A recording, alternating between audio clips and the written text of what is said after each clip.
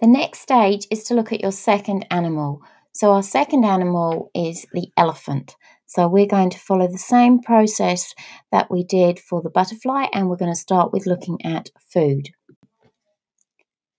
When we carry out our research, we can look at the type of food that an adult elephant, which will have, eats between 200 to 600 pounds of food a day. As a herbivore, so a plant-eating animal, they consume grasses, tree foliage, bark, twigs, and other vegetation daily. Elephants can also drink up to 50 gallons of water a day, about as much as the standard bathtub holds.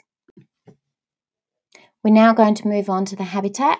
And so elephants are scattered throughout the sub-Saharan Africa, South Asia, and Southeast Asia, and are found in different habitats, including savannas, forests, deserts, and marshes.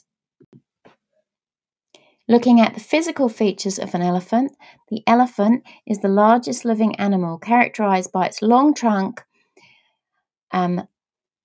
huge head and temporal glands, and wide, flat ears. Elephants are greyish to brown in colour, and their body hair is sparse and coarse.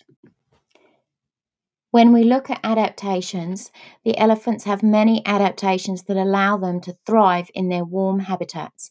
Their big ears and wrinkly skin help them stay cool. They also have tusks made of ivory that can help them eat and protect themselves.